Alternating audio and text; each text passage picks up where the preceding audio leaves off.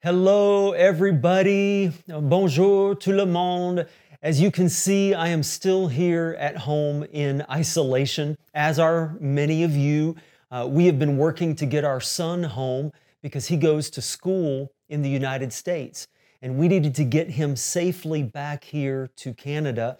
And then my father and stepmother just arrived from Florida, and so now finally, our whole family is back in New Brunswick. And that's why, for the safety of others, we are still here in home isolation.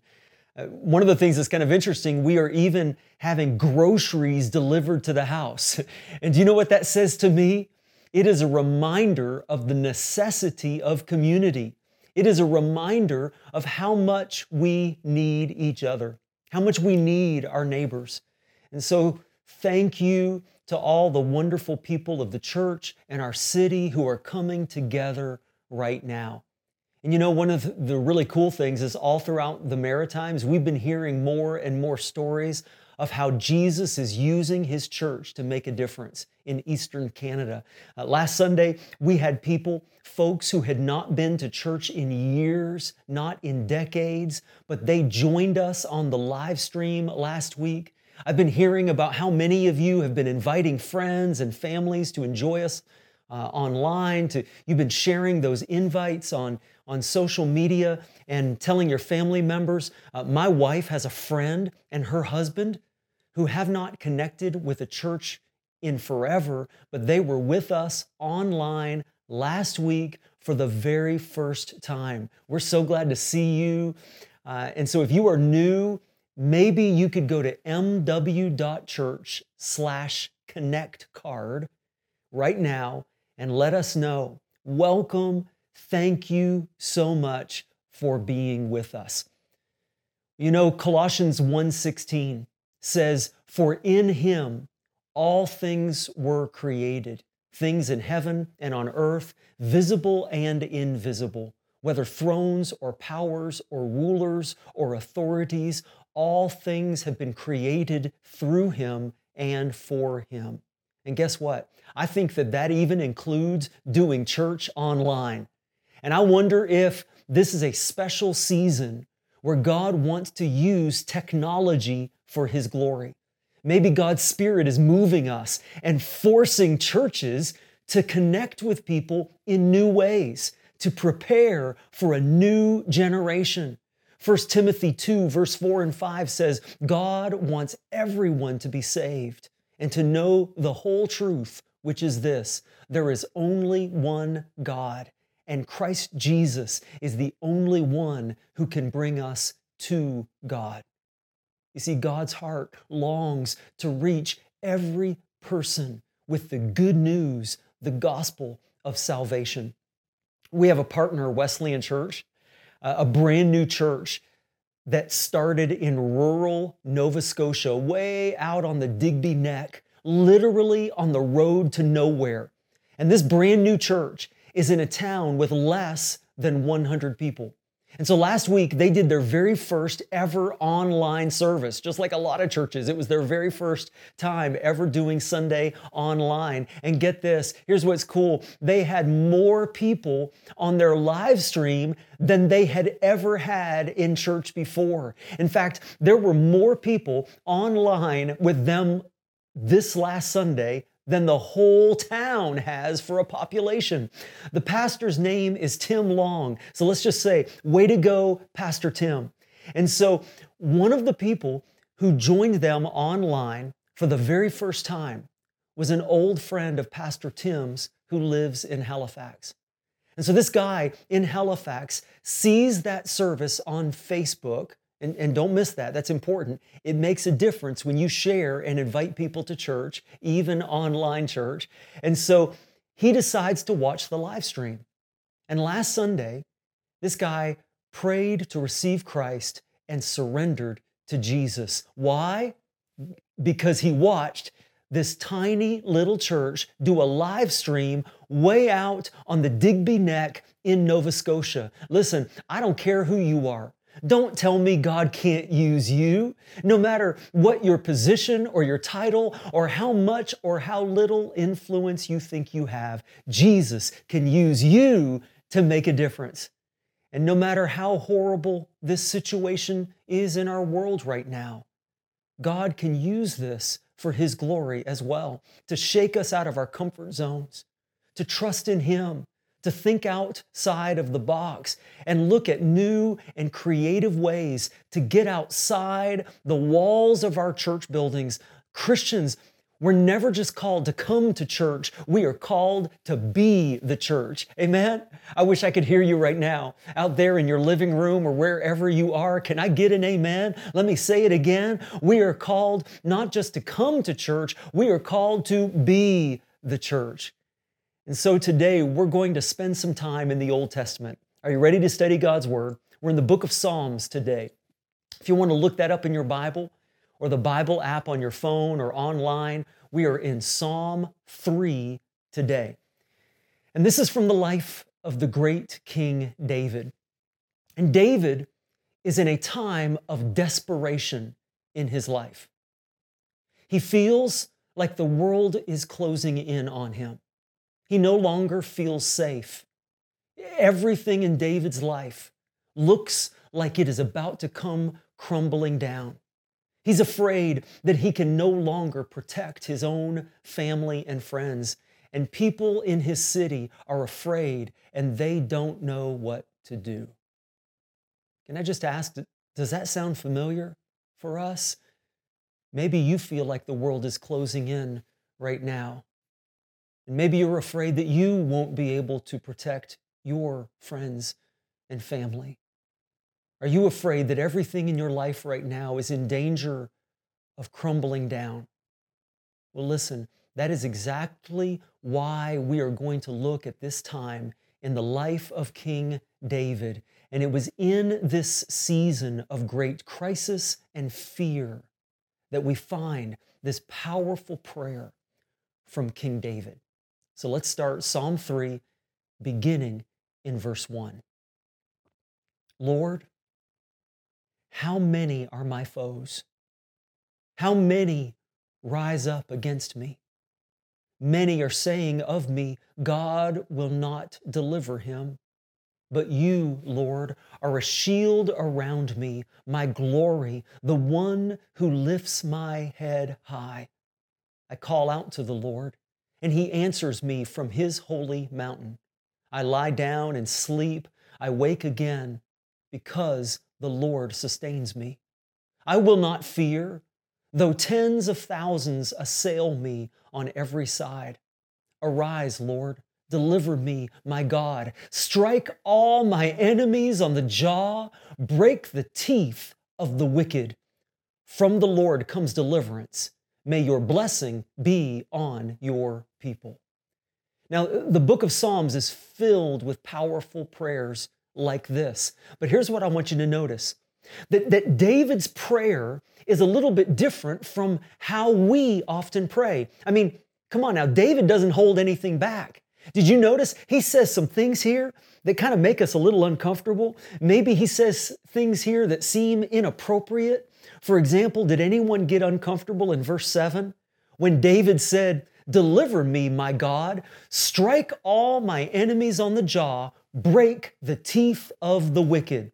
Now, I want you to imagine for a minute if a pastor got up in church and prayed, "Oh Lord, I pray against everyone out there who is against me. Lord, I just pray that you would bust them in the teeth today in the name of Jesus."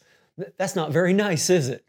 Now, did David really want God to break the teeth of those who oppose him? Well, first, we need to understand who was David's enemy in this prayer. That's the first thing you need to ask. Who was David's enemy in this prayer? Well, if you look in your Bible back to the top of Psalm 3, in most translations, notice right before verse 1, it says, "A psalm of David when he fled from his son Absalom." And so in this prayer, his enemy is Absalom, his very own son. See, what had happened is Absalom had risen up against his own father. He wanted to kill King David and take over the kingdom. And so Absalom came to Jerusalem with an army. He was on his way with weapons and swords, chariots and bows. He was coming to kill his father. And so, did David really want God to punch his son in the mouth and bust out all his teeth? Does David really want his enemy to be completely destroyed? Well, see, listen, here's what you need to understand. Whenever you read the Bible, you have to interpret it in context. And so if you want to read this whole story, you have to go to 2 Samuel. Psalms has some of David's prayers, but 2 Samuel tells you the story of what's going on. You find that later on in the story, Absalom does die. And as King David learns that his son has died, his enemy has died, is he happy about it?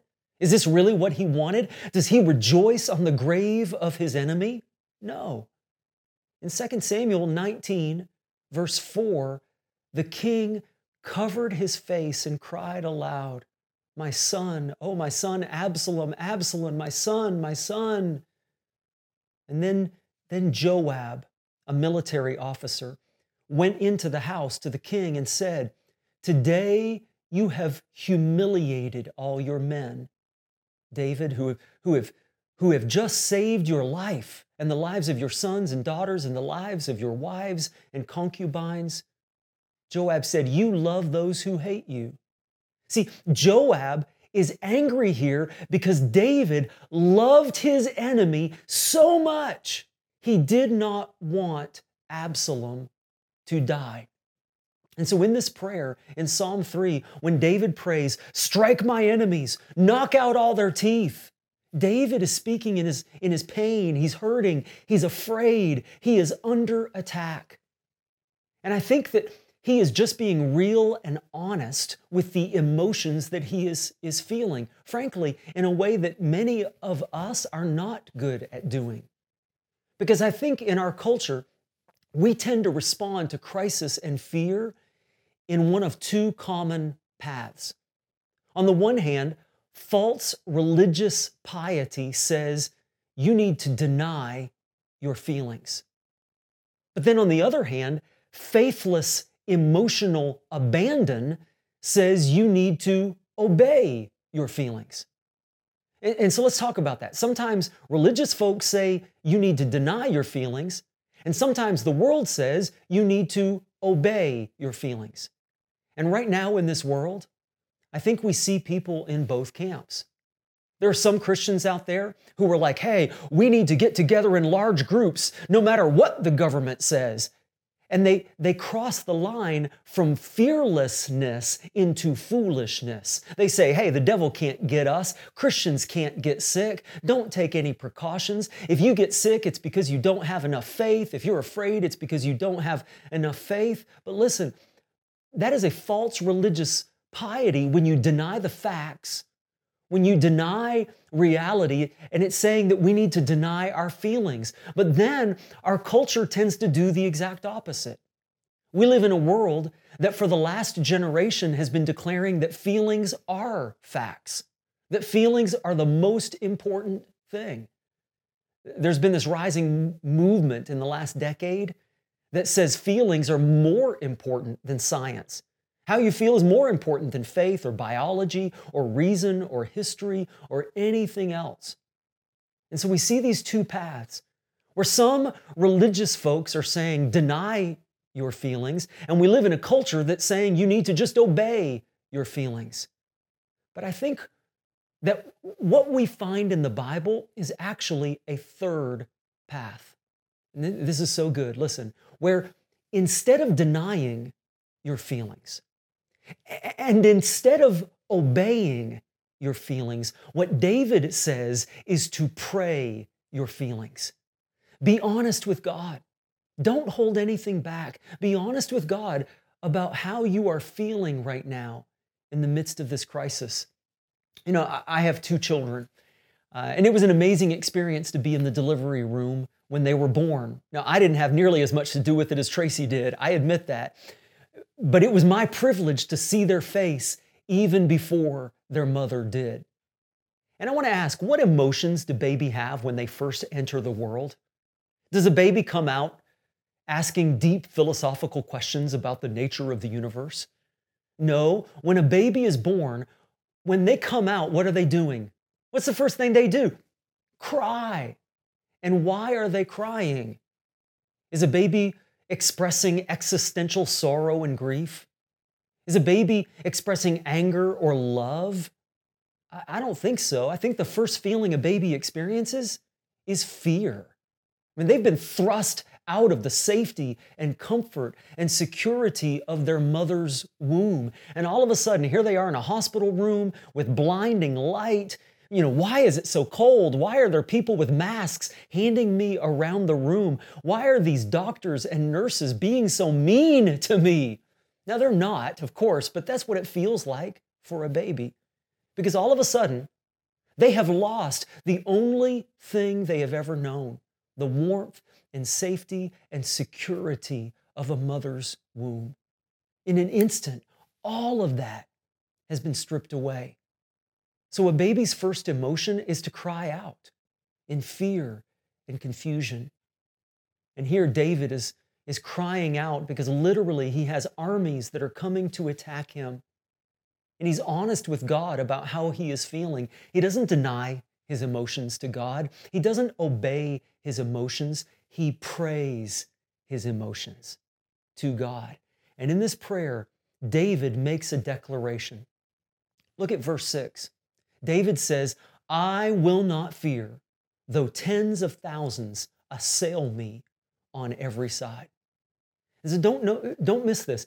David is honest about his fear, but he does not surrender to his fear. And that's what we need to understand today. You can be honest with God about your emotions without surrendering to your emotions. And so look at verse 1 and 2. Lord, how many are my foes? How many rise up against me? Many are saying of me, God will not deliver him. And maybe you also have some people in your life right now who are criticizing you for your faith. Just like David, maybe you have people who are saying that you are silly right now for putting your trust in God. But notice David's response. In verse 3 and 4, David prays three things.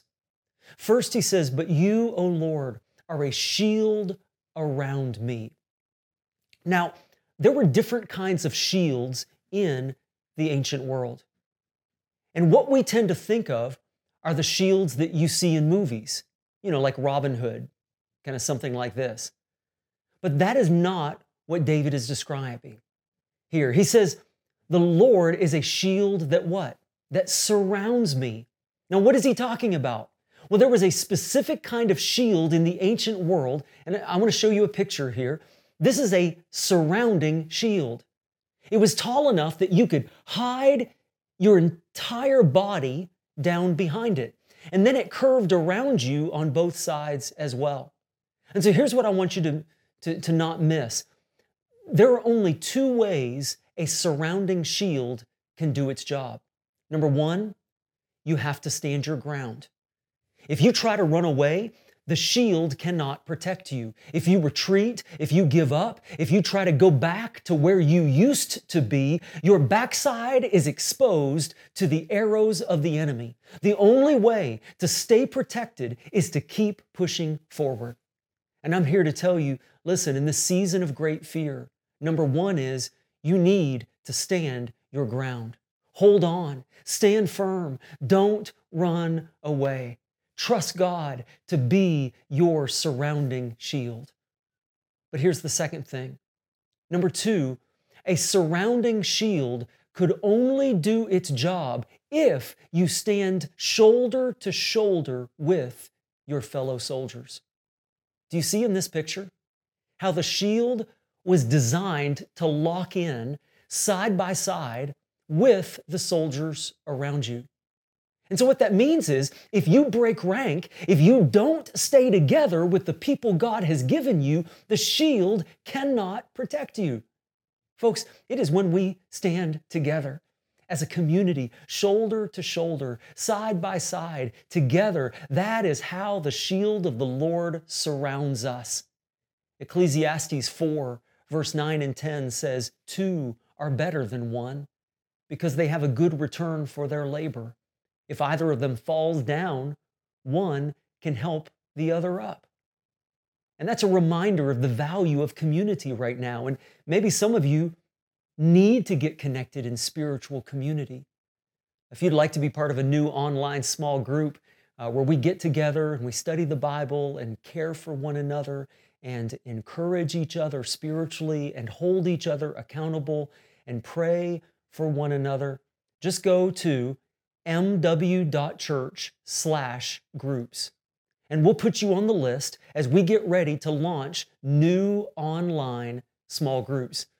Amongst all of our ministries right now, with adults and Celebrate Recovery and student ministries, we've been working hard to get close to 60 groups fully functional online this week. And once we get all those ones moving forward, our next goal is to start new groups that you can be part of.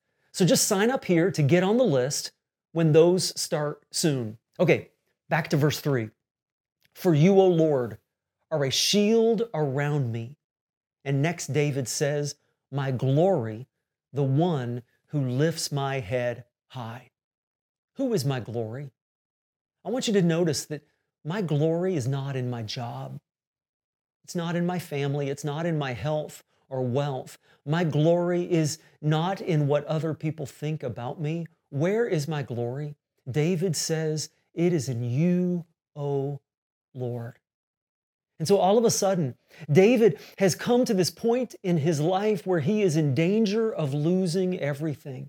All the stuff that he has built his identity on, his reputation, his popularity, his money, his security, all of it is being stripped away. And in that moment, David realizes that God is all he has left.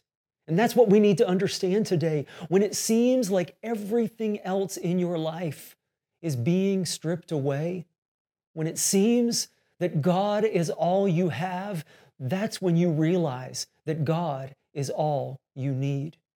And so in verse 3 and 4, David says, "But you, O Lord, are a shield around me, my glory, the one who lifts my head high. I call out to the Lord, and he answers me from his holy mountain.